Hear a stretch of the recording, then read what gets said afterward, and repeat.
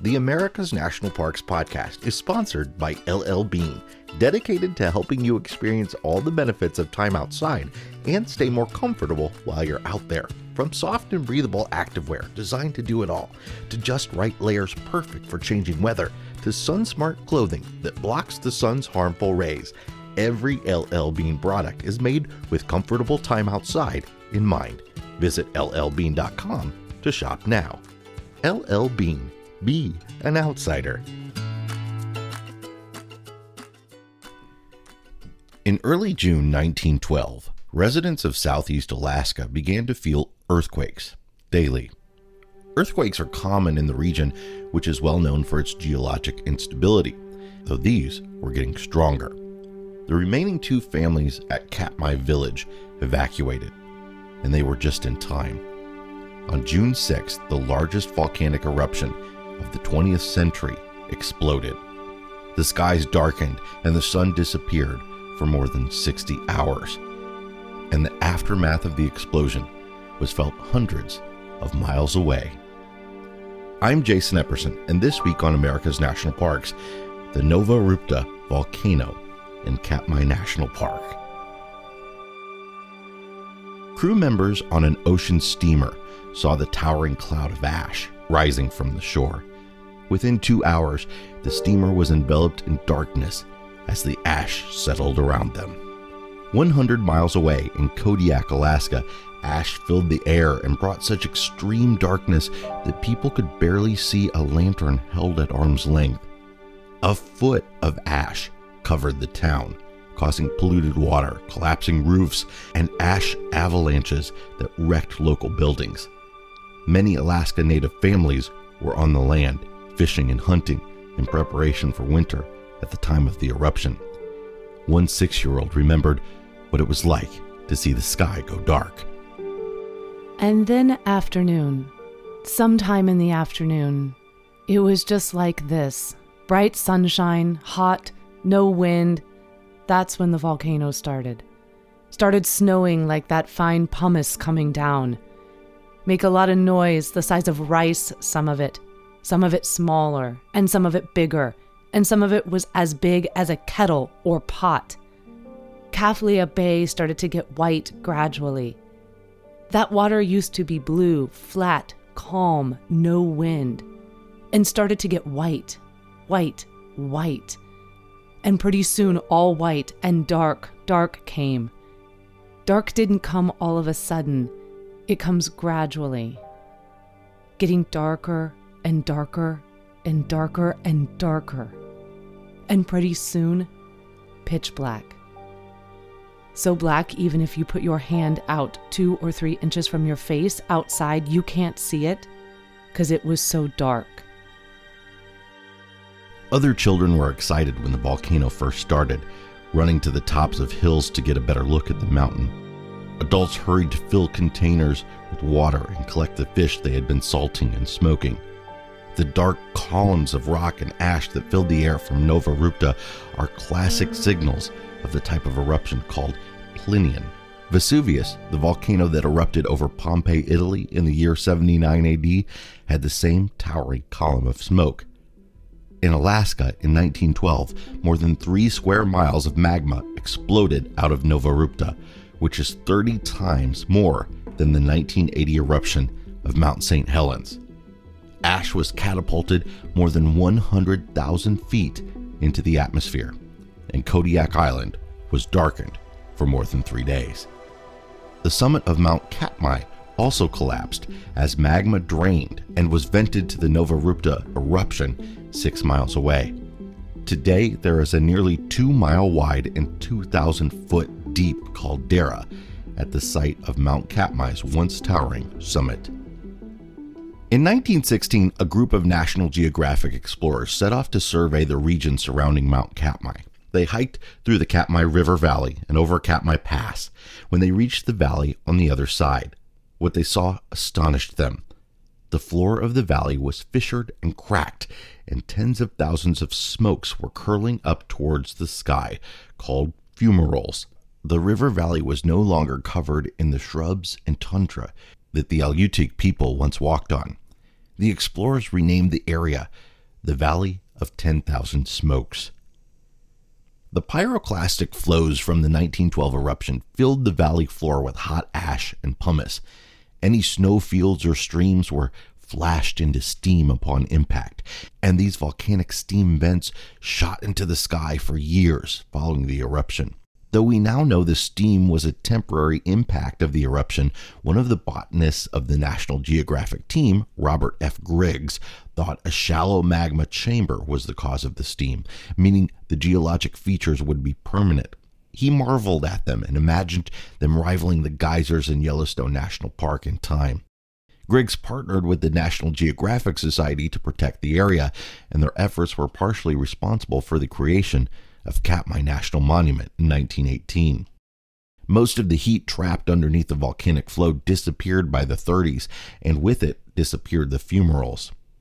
Volcanoes in the park and the Aleutian Islands are part of the Pacific Ring of Fire, made up of multiple volcanic chains that line the edges of the Pacific Ocean.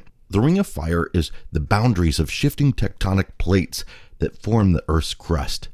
As the plates shift, collide, and move under each other, they cause earthquakes and volcanic activity, and these movements are still continuing today. The valley within Katmai National Park had been home to humans as early as 9,000 years ago. People have hunted, fished, and gathered food off of the land for hundreds of generations. Year-round villages and many seasonally used camps used to sit on what is now Katmai National Park and Preserve. The valley was full of resources until the eruption in 1912 deposited more than 600 feet of ash, forcing the inhabitants to leave and resettle elsewhere along the Alaska Peninsula. Many native villages were forced to evacuate before and during the eruption, and some were never able to return. Today's Katmai residents still have strong ties to their homeland, even though many precious ceremonial items were lost due to the village abandonment. On our trips back to our ancestral homeland near Brooks Camp, in what is now Katmai National Park, as far back as I can remember, our father, Trifon Anguson, would look toward Old Savanowski, where he was born, proclaiming, "There are masks in the caves." Anyone within hearing range would smile with contentment that the masks of our ancestors, carved and used in ceremonies, were safely tucked away. In 1993, we learned that Harry Featherstone removed the masks in 1921. The news violated our sacred trust. President Wilson had declared the area a national monument in 1918. How could this happen? Harry Featherstone built a cabin on Naknek Lake and made a living as a trapper. He removed 35 masks from an overhang and hung them on his walls as decoration. He gave 7 to a Naknek school teacher, who then placed them in the Alaska Territorial Museum, which is now the Alaska State Museum in Juneau. No one knows where the other 28 ended up. In 1918, a flu epidemic swept through the Katmai people, decimating their numbers. In 1994, the Council of Katmai Descendants formed and dedicated themselves to preserve their members' cultural heritage by educating youth. Many Katmai descendants still practice subsistence and participate in park management through Alaska Native corporations and nonprofits.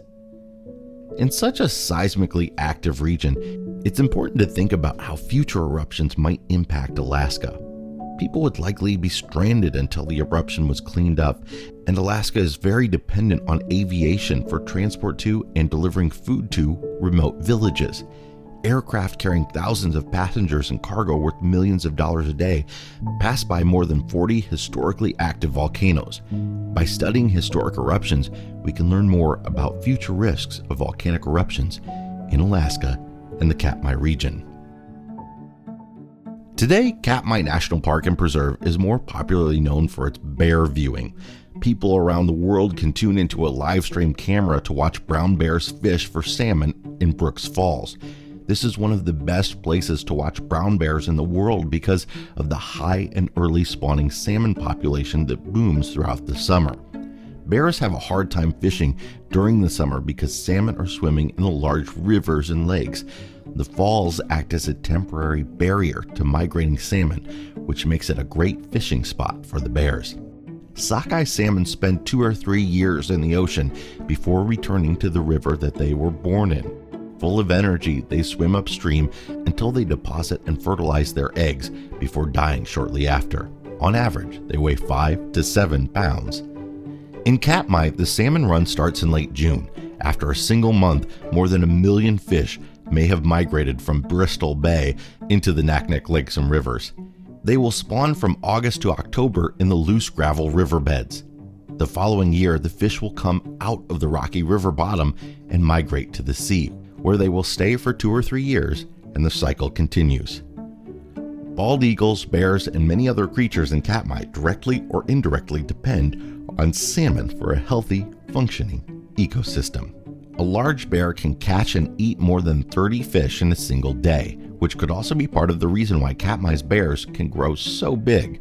Adult male brown bears in Katmai usually weigh 600 to 900 pounds in midsummer, but by the fall, large males can weigh over 1,000 pounds.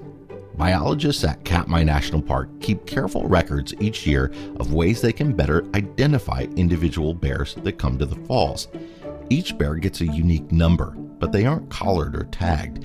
Body and ear size and shape, sex, scars, claw color, and fur color is all used to help identify a single bear.